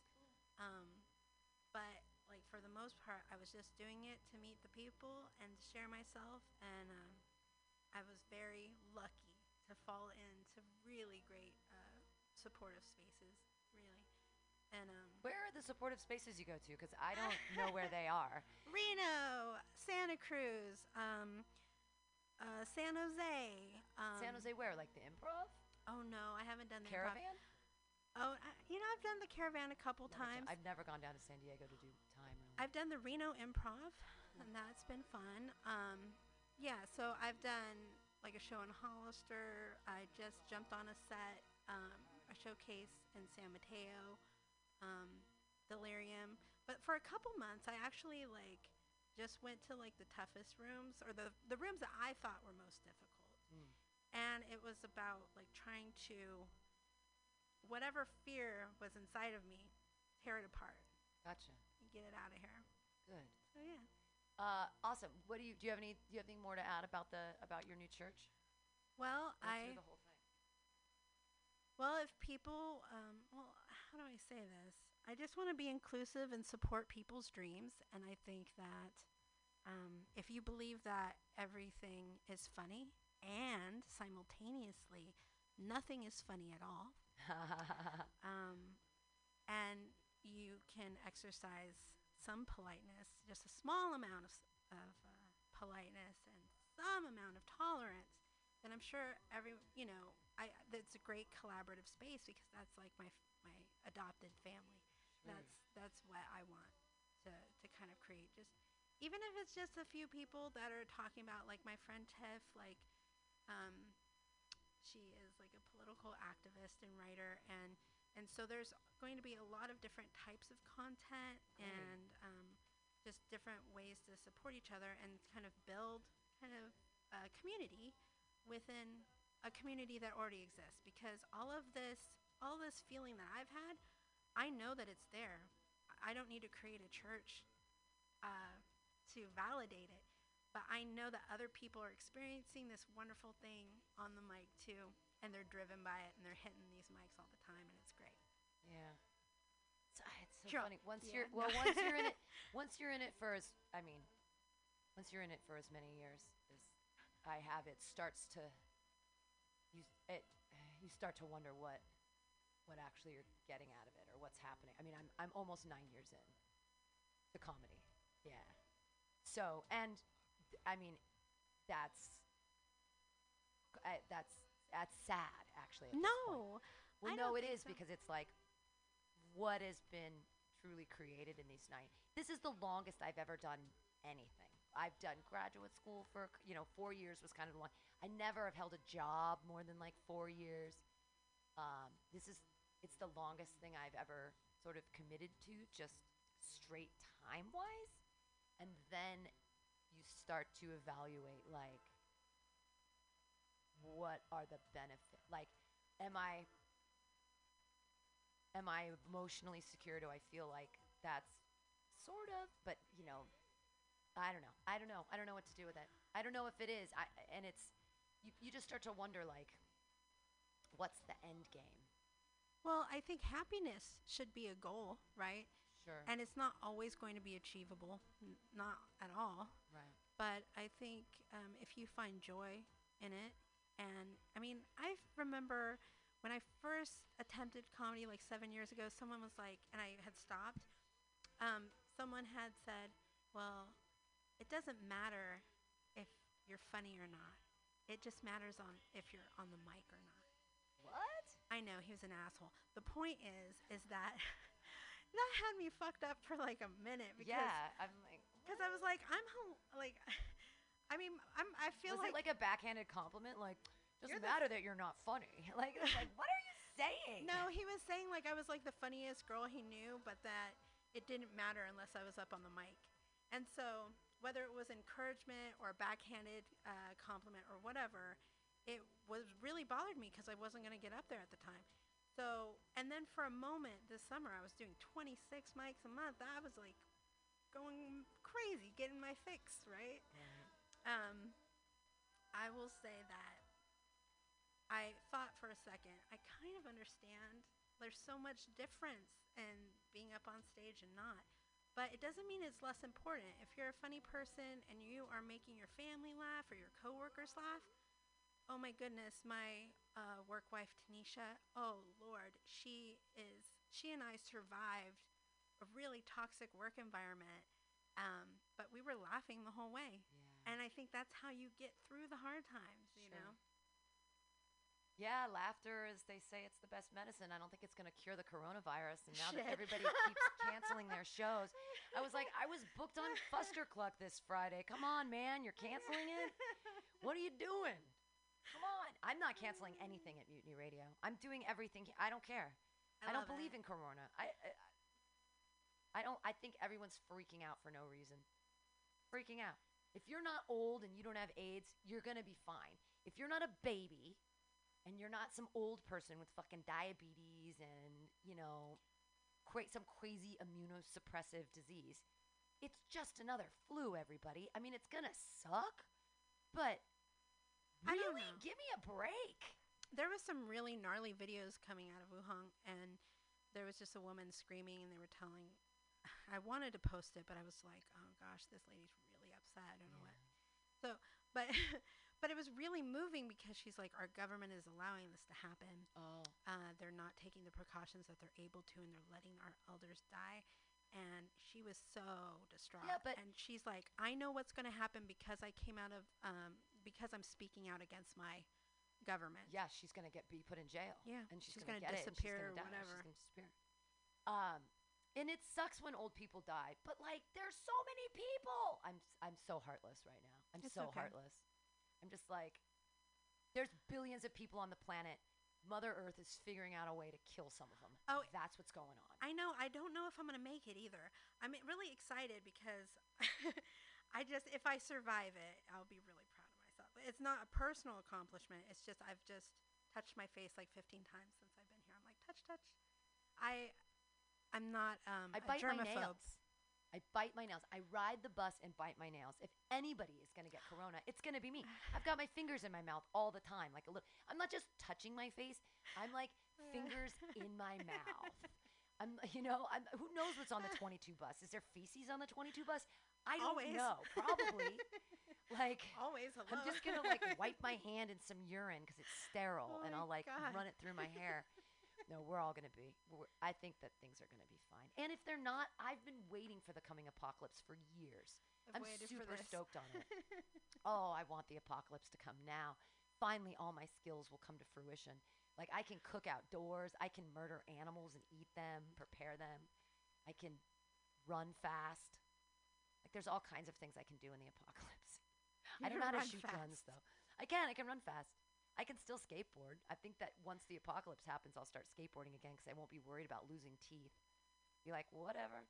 Right. No dentist's left. Fucking skateboard. Yeah. Yeah. This has been crazy. You have any other last words for the people about any of your amazing things?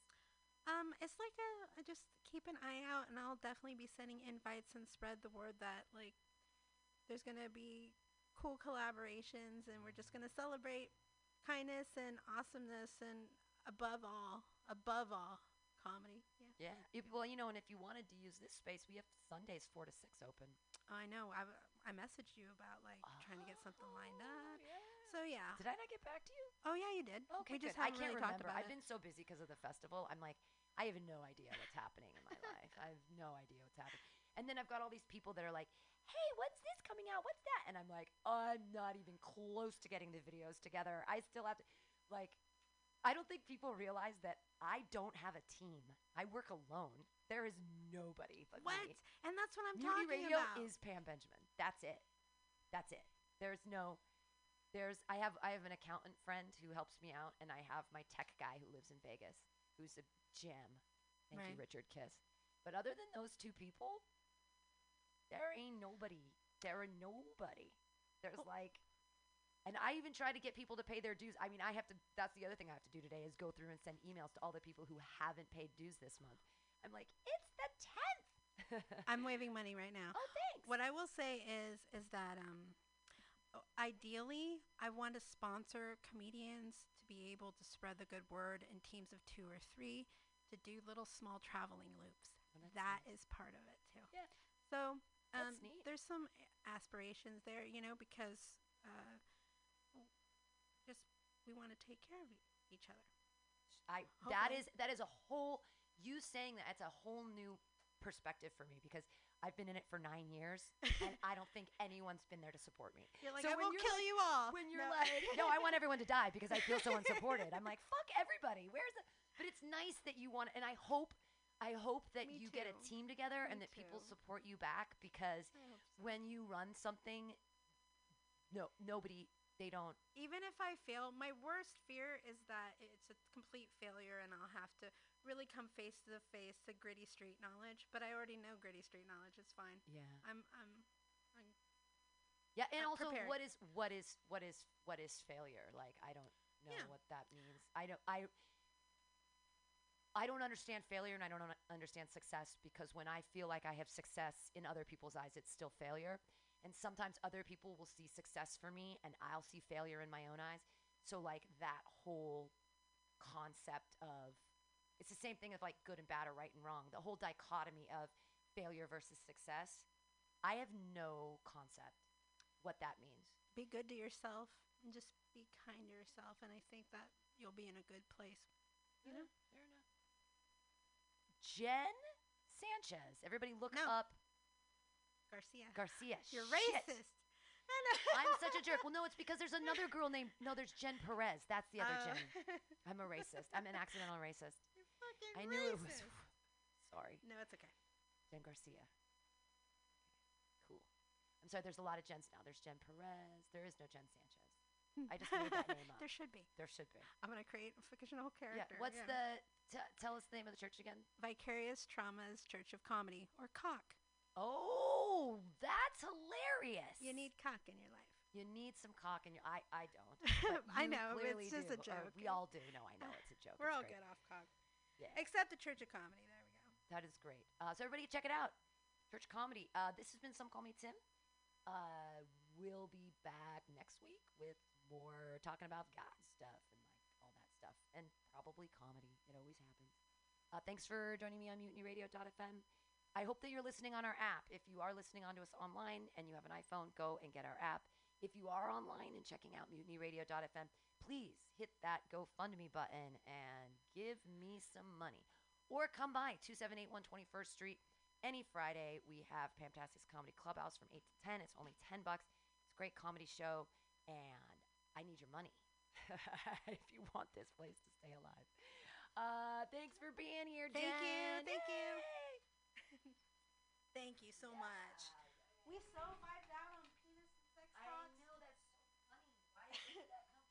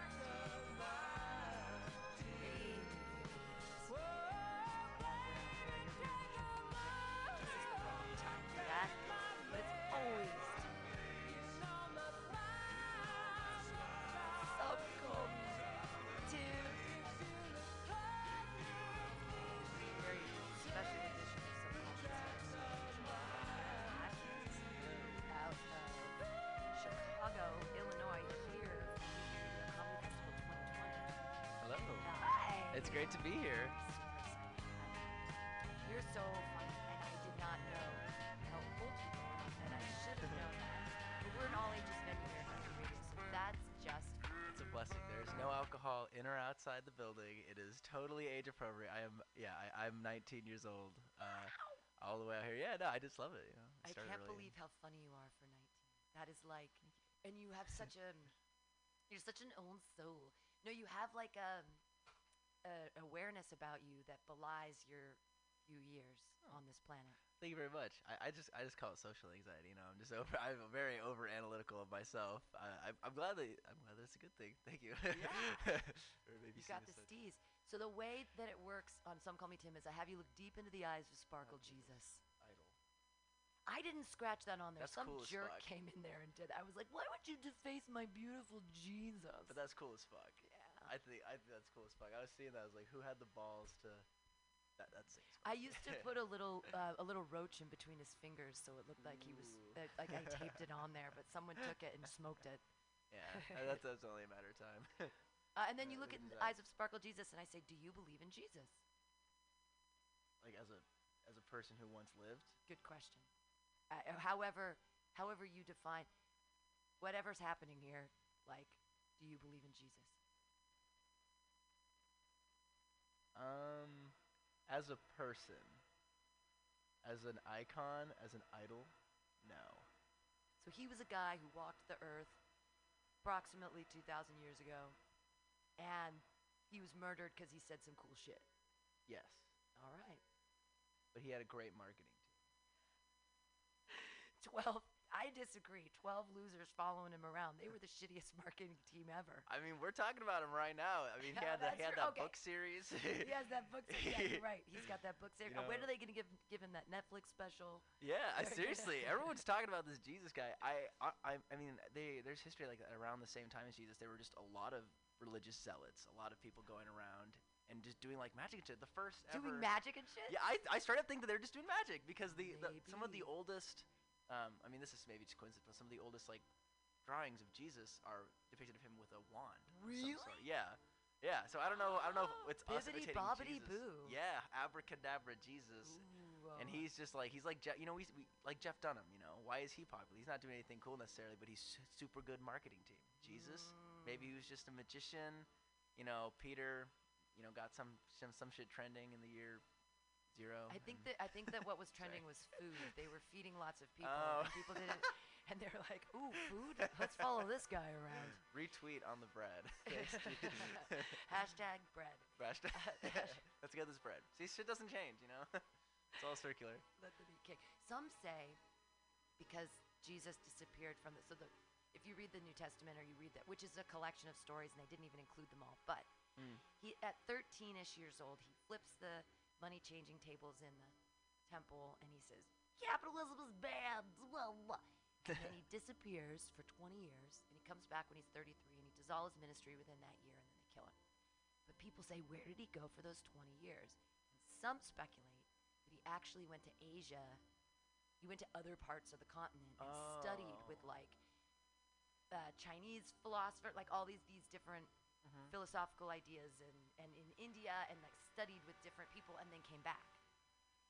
I don't know. Someone might have made that up. But then that's cool as shit though. I hope it's that because also if you look back in the Chinese like pharmacology book they wrote 4,000 years ago, they mentioned cannabis as like an actual medicine and all these different ways to prepare it and put it in things. I bet it was boof though. I bet it was not fire. No, well they were not smoking gas in the year. They weren't separating the males and females. They were maybe they were collecting seeds and doing their thing, but I'm sure that the weed was much different.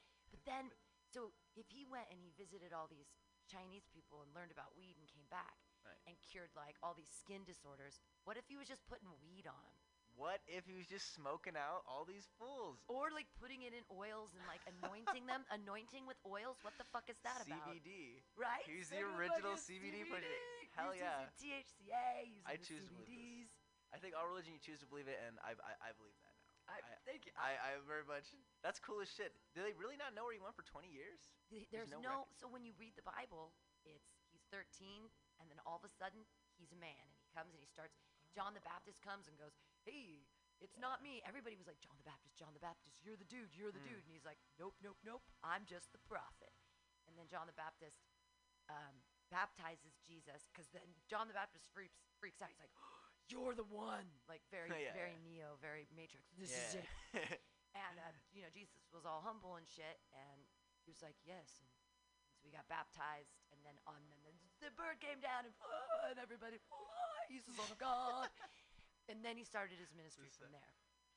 Jesus did. Yes, and that's after he got tempted in the desert by the devil for 40 days, where he didn't eat any food and he was fasting to talk to the Father or whatever. And then the devil came and was like, "Well, fuck with you," and he's like, "Nope, I'm Jesus." And that's how we know it. That's how we know he's the God. He's the one. That's so crazy. I grew up an atheist. I never read the Bible actually because it was so dense, and I was like, I never had a reason to. But hearing about Christianity and what the story is from different people in like their own colloquial like terms and casually is just so fucking funny to me, man. Like, who wrote it? Like, exactly. Because it's like a huge collection of stories, right? I may not just be making sense anymore. We smoked a joint before, so yeah, hell yeah. There's just a huge collection of stories. Who wrote all this shit, And why does it resemble like these amazing? I don't know. No, keep going. No, why does it resemble great other story. other myths and things that were happening at that same time?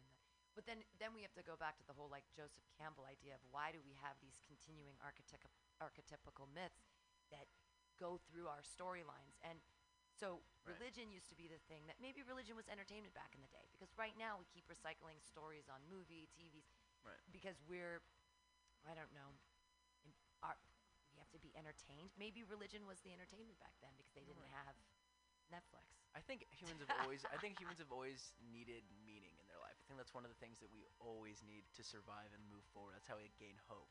And I think that by believing in heroes. Yeah, believing in heroes, believing in religion is just meaning. It makes stories make it easier to ascribe meaning to our own lives, and those larger meanings form the zeitgeist of our own cultural knowledge and education. So I think it's just out of a need of us always needing meaning. And I think I identify as an existentialist. I think you can just find meaning in anything. I think that would be my belief system. Yeah, would be that same meaning. Well, you've also been through some hard shit. So I mean, people who you gotta be hard to do hard drugs. Yeah. If you went through that stuff, were you trying to ascribe meaning and you weren't finding it, and so you were like, I'm gonna do these crazy drugs because my life has no meaning? Or was it that you were doing the drugs to seek meaning in some way? I don't think that I was seeking meaning with it. I think it is interesting though that people that do go through hard times, sometimes they gain kind of my perspective on it, which is sort of like, this is all bullshit. This is like kind of pointless. You have to ascribe your own meaning. You have to kind of do it on your own. And some people get very religious, especially in treatment. People got very, very externally motivated by meaning. Right. And so I think I wanted to, so I would say that drug abuse exists kind of parallel to that. Perhaps not, it doesn't really, but yeah, I was always very independent. And so obviously I didn't do what anybody told me, and people were like, don't do drugs, and I was like, fuck you. So were you diagnosed as a child with ODD, oppositional defiance disorder? No, I don't think I was. You weren't? Okay. I mean, that's one of the labels they like to slap on kids that have a personality when they're young. I know, right? I honestly, as someone, I was like textbook one of the class clown, kind of the bad kid. I got expelled from like 2 schools. Yeah, they didn't. I'm surprised that nobody was like oppositional defiance disorder. I never got any of those diagnoses. Like I never got ADHD either. Yeah. And like now I went and got one when I was like 17 or 18. Because but Adderall is awesome. Yeah. Also, I wish I had that. It's hard to tell my psychologist now that I need Adderall without telling them that I used to abuse it. Because like I know it works, but it works. Like I'd love to use it responsibly again, please. Right. That's an amazing perspective though, to have at 19 to be using things responsibly. I mean, I'm 45 and I'm just learning how to. I'm on 32 days without alcohol, and it's the longest I've ever gone since I was your age. Congratulations. Thank you. That's are you in AA? Do you get a chip? Fuck no. No, yeah, it's We do have an AA meeting here though at Mutiny Radio. Oh, that's good. I don't partake myself because I'm like, I'm not gonna get into something more like I'm powerless. I have to submit to a higher power. You know what? I'm already submitting to a higher power right now. It's called gravity, and it's holding me to the goddamn ground. And I don't understand it at all. an That's the true. magnets. How the fuck do they work? How the fuck do magnets? I ICP, don't know, man. ICP, man. But electromagnetic stuff, like I don't know how that works. That's clearly a higher power. Yeah. How does beauty work? What makes something pretty? Well, you know. aesthetically, because your eyes are wide set, so that's a very pretty. But why? What defines that reaction? Is when you see something that's so beautiful, like a beautiful landscape or like a sunset. What is that reaction? I think to me, that's God. That's the closest you are to God is when you're seeing like that fourth, that. But that's you untangible recognizing something. That's not. I mean, it's a feeling. It's a feeling. Looking at like an amazing painting and just getting lost in it, in this beauty, in this, it's just like it I don't know. It's something else. It's divine, I think. But and if now you're talking about two different things, because if it's a sunset, it's nature and it's something. But if it's a painting, then it's man-made and created, and then there's a different relationship happening there. I don't think there is. I think that beauty as a divine thing exists in all things in a way, and I guess it's being able to present that. Because I think the beauty is the same in a painting of a sunset and a sunset. I think the humans have been able to recreate the beauty, and sometimes the beauty exists in not only a sunset and not only a painting, like architecture too. And beauty exists in all these things in different ways, but it all exists as beauty. And now you're making me think of American Beauty when the trash bag is floating around. It is. That's beautiful. I've never seen anything more beautiful. Okay, that's a little too much, honestly. Have you seen Blade Runner where he's like, and I disappear like tears in the rain? It's a little. So I would label that sentimental, in that it asks for an emotion that it doesn't pay off on. You know, like at the end of a poem when you're like, ugh, or in a card and you're like, ugh. Well, It asks for an emotion that it doesn't pay off on, and that's like sentimentality. Yeah, I might have to write that down, because that makes. I think that's exactly how I feel about it too. I didn't think about that. Yeah, it's like when something's like. But sometimes when things are super icky and gushy and over the top that way, then I can appreciate that too. Like Japanese girls wearing cute outfits, like with like angelic pretty. But that's a message in and of itself. Yeah. And that's when you're like overly sentimental. That's cute too. Yeah. Or, I don't know. There's a statement about that. I think there's something to be said about bland sentimentality. Like old poetry and a lot of poetry is very ask for an emotion that you don't work for. Yeah. Because people have to come to you anyways. Right. And in all good art. That also works for gross ants when they want to kiss you on the cheek and you're like, oh, you want something from me that I don't understand and won't give you. I don't know what I'm supposed to do in this situation. Actually, I love all my aunts. I want to say that because I know they might find this. Hi, Aunt Eileen. Hi, Aunt Liz. Hi, Aunt Fluffy. And all else. Is that a cat, Aunt Fluffy? Aunt Fluffy? No, that's my dad's sister. She has really poofy hair. Oh. She's great. She lives here in Berkeley. Shout out to Fluffy. Berkeley. She's a social worker. She's a great woman. Oh, that's amazing. It's so funny. I was having a conversation about capitalism. Just when I just thought social work, and my brain went, they don't make any money. Well, how are they living their lives? Yeah.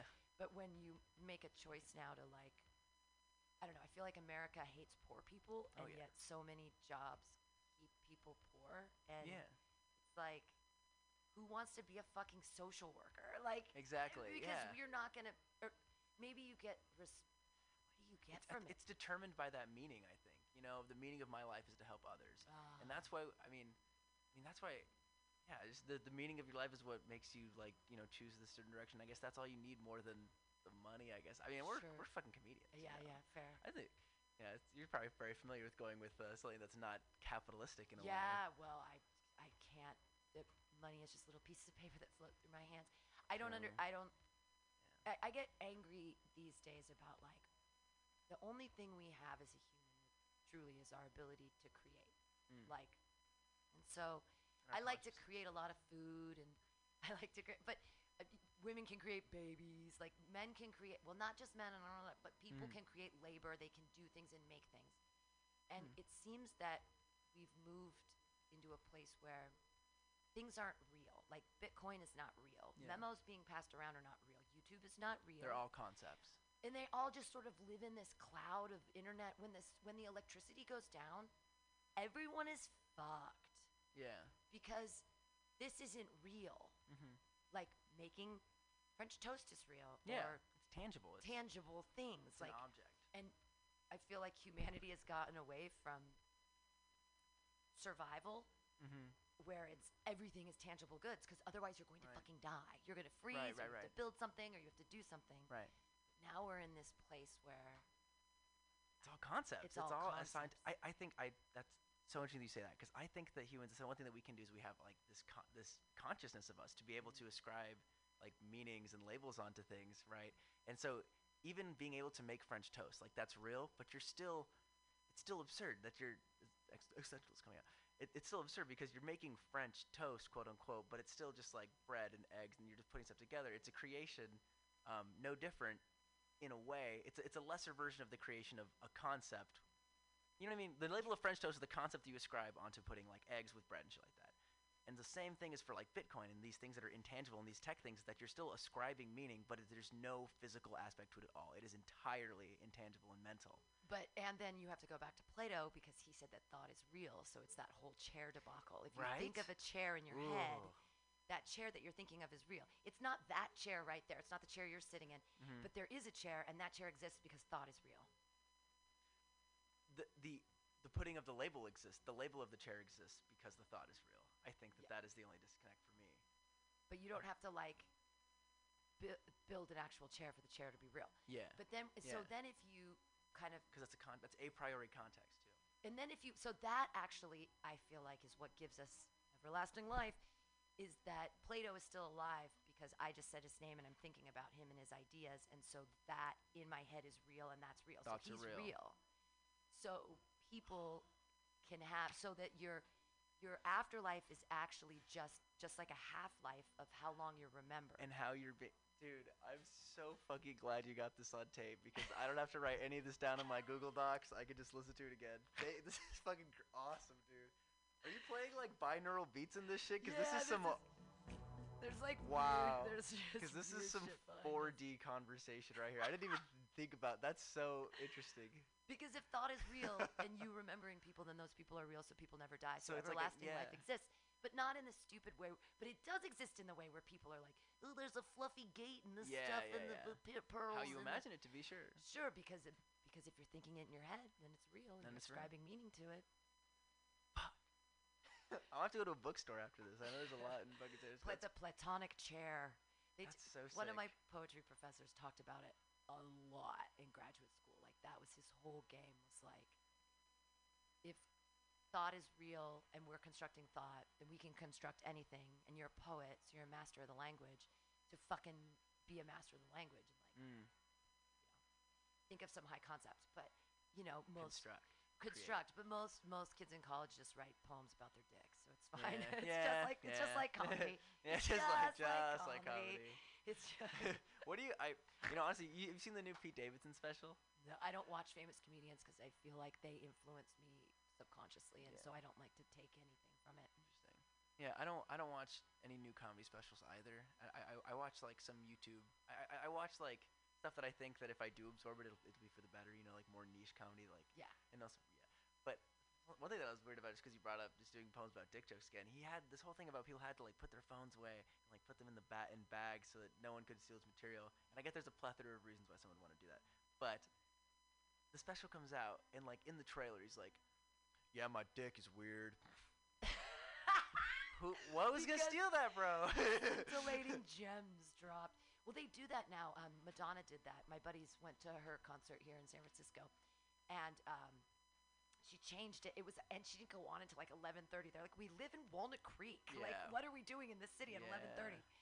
But they made them put their cell phones in these bags so that you couldn't open them during the concert because. But here's the other thing about that. It's so dumb when people film concerts. You're never going to watch it again. It's already on YouTube and you can watch someone else doing it. And when you're watching it on a screen, you're not there live experiencing the fucking joy and wonderment. Yeah. You're separating yourself from it. You're saying, I'm spending all this money to be here and be in this place, and yet I'm going to experience it through a tiny screen. Yeah. It makes no sense. I think humans just want to document shit so they feel like they're not losing it because they want to enjoy it more. You know what I mean? Or but because they want to prove to their friends or somehow be cooler because it's not real unless you stick it on social media. That's true. That's a whole different perspective of what's real. Is that what's real is what people see, and that's not true either. I think it's so scary. I can't run the Instagram for Mutiny Radio. I can't do it because I cannot stare at everyone's idealized personifications of self. I am too weak as a I'm not strong enough to see that that's, even though I know it's not real. I know it's not real. I know it's filters, but I can't see everyone having such a great time and their life is so great and they're on so many shows and it's so amazing. It's just like I shrink. And I don't want to be a person that I don't want to have to feel real on that level and constantly be like, look at me, here I am. I'm out here. You want to Here's be real a picture. to yourself. Are we right here? Let's take a picture with Jesus. I'm here with Aaron Atkins, but it's not real. Let's put it on Instagram. Let's take a film right now. And we're going to think so it's real. Okay. Like all of that is just... It's too much. Just much. be real to yourself. Yeah, you know? fucking authenticity. Like my thing that pushed me over the same way. I go on Reddit and I go on Twitter now because they're less like I'm looking at other people. I'm just looking at like the news and just some funny photos. What got me off like Instagram and Facebook? All these comics posting their shows of the month, dude. Yeah, no one finds your shows through that. Like I don't. It's a flex. All it is a flex. It's just a flex. And I'm I know on all that. these shows. Yeah, I know that, and I used to do that, and I know it, and yet still I cannot compartmentalize that enough to not just make it kind of make my day, not make my day where it doesn't affect my day that bad, but see them and just be like, what am I doing? Yeah. And that's what it's supposed to do. Yeah. But I don't find it motivating. I find it depressing. Yeah. Like when I avoided being on Instagram with the station, and people were finally like, "Okay, Pam, I know you gotta get a fucking what the fuck are you doing?" I'm like, "Okay, fine." And the first 2 months, I got really depressed. Yeah. And I started going to therapy, and I attributed it to Instagram, and everyone was like, "That's crazy. That's weird." I'm like, "No, this is like the only thing that's changed in my life." Is this new media platform that A, I don't understand, B, I hate, and and everyone's moving off of I finally understood the algorithms of the Facebook. Oh, it always changes. They Update. Why does our life have to be constantly updated? Why can't we just? I mean, I'm using a phone that was a burner phone that I got for like $20, and I've been using it for 3 years. Does the job. And like, you always had a laptop anyways, and people use Facebook Messenger, so you can, if you have something that, like, when I was most comfortable was when I didn't have a phone, I just had a laptop, so that I could only respond to text and shit when I opened my laptop that one time. It's kind of stressful a little bit, but it was better than always staring at my phone. What I do now is I have Do Not Disturb. So I'm really bad about texts, but I'm never going to fix that, because that is how I prevent myself from just being... Right. Because if I see anything, I go right away to it. My attention span's so slow. And it's changing the looking. And I'll never get a cell phone. And people are like, even my dad has a cell phone, and he's in his 70s, and I'm never getting one. And people are like, "You're crazy," but Mahatma Gandhi, be the change you want to see in the world. I don't think that every fucking 3-year-old needs a goddamn computer in their pocket. Yeah. I don't think we're good enough. I don't think we should champion mediocrity. And when you give someone all the keys to the fucking castle without you give them all a sense of entitlement. Everyone thinks they just deserve a computer in their pocket all the time, and the Wi-Fi should be super fast. And this, what Everything about talking to people, or what about not watching Netflix on the bus, or what about human connection? What about human connection? I mean, it's such a. I mean, in a way, it is. I lost my train of thought. Wait. Just the separation between us and tiny computers. Yeah, I think that also it when you take it for granted, you stop using it for the best things that it can be used for as well. Like, I'm a very curious person. My favorite thing is Wikipedia because I just love clicking through all these things. And what would I do without the internet to do that, you know? But at the same time, I take up so much content that I never remember ever again. And like it's almost a cliche argument to say that you're wasting your life. But these boomers have a point sometimes. Because really, how much content do you remember from what you saw on Instagram last time? I know, not you. Thank God. Good for you. Thanks. I aspire to be that. But to everybody at home, what do you remember the last tweet that you liked? Do you remember the last, like, Reddit post that you saved? No? Have you ever tried to bring up a Reddit post to someone else? It doesn't work. It's not cohesive to human connection. Like, Pam, did you see that video about the guy? He was throwing a knife, right? And then he threw another knife, and it went, like, right through it, and it was at a Dave & Buster's. I've never seen that. Oh, well, I saw it. It was good. It was on Reddit. It was good. Well. Yeah, no, hey. The one time we got press from that was the fight that was here, and we got international news. I saw that. Yeah. Is that comic ever been back here? No, or not the one that punched. The one that punched, he wow. apologized to me a couple months ago in front of Delirium. And the one that got like, punched? The one who punched. Oh, and I was like, you're apologizing to the wrong person. Yeah. Like, you owe me $500 for the window that you never gave me, but I'm never gonna get that. But I was like, you were apologizing to the wrong person. You got to, but the guy who got punched, he's never come back to comedy, which is really sad. He quit comedy. He quit comedy. How? Why? Because PTSD, man. He fucking got attacked on stage out of nowhere. This is crazy stuff. So this also happened to the other night, Sunday night at Ireland's 32. There was a comic on stage, Max Eddy, local comic, very funny. Goes up with the punchline all the time, up and coming, redhead, just a doll. He's does a lot of bi jokes. He's very funny bi jokes. And there were these two super drunk Irish guys in the bar, and they'd been kind of heckling someone else. And so he got up and he starts doing a really shitty, on purpose Irish accent and just I heard about this. Yelling at him and doing stuff and blah blah blah. And he's like, and he's up there and he goes, "I've never been punched. I've never been punched." And I'm like, "Why are you calling that to action? Call to action button, Max Eddy, number 1."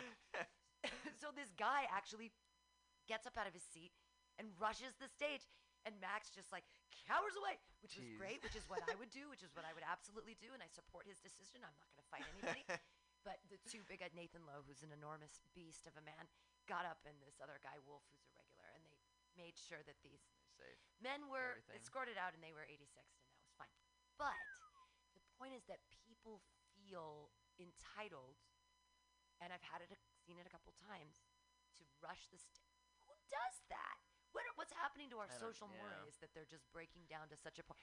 What happened to common courtesy? Looking at your phone in front of a person is not common courtesy. Oh yeah, no. It's fully ignoring. It's fully ignoring. It's just it's totally isolationist. But there's also an extent of like how well the guy that punched the other comic wasn't just because like they said his name was Jeff or something. Right. Okay. So that's not mental stability though. Right. Exactly. He misinterpreted the entire goings on. In that, and it was funny because everyone had great sets that day. My buddy Andy Iwancio was in from Seattle. She's amazing. Everyone had great sets. I had great. This one guy Jeff was the only one who didn't have a good set.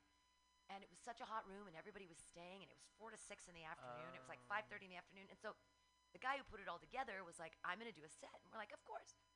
So he gets up there, and he has a funny name, and I've heard his joke a billion times, and it's like his name is capital, and people ask if that's his real name, but he says, "No, it's my realest name." And he has kind of the lilt to his voice is very urban.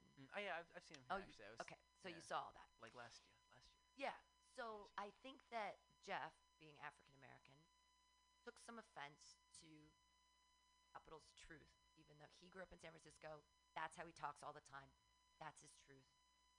It was almost like a reverse racism kind of thing. And then Capital just picked a name out of the sky because he was like, "What, your name's going to be Jeff and you're just going to be okay with that?"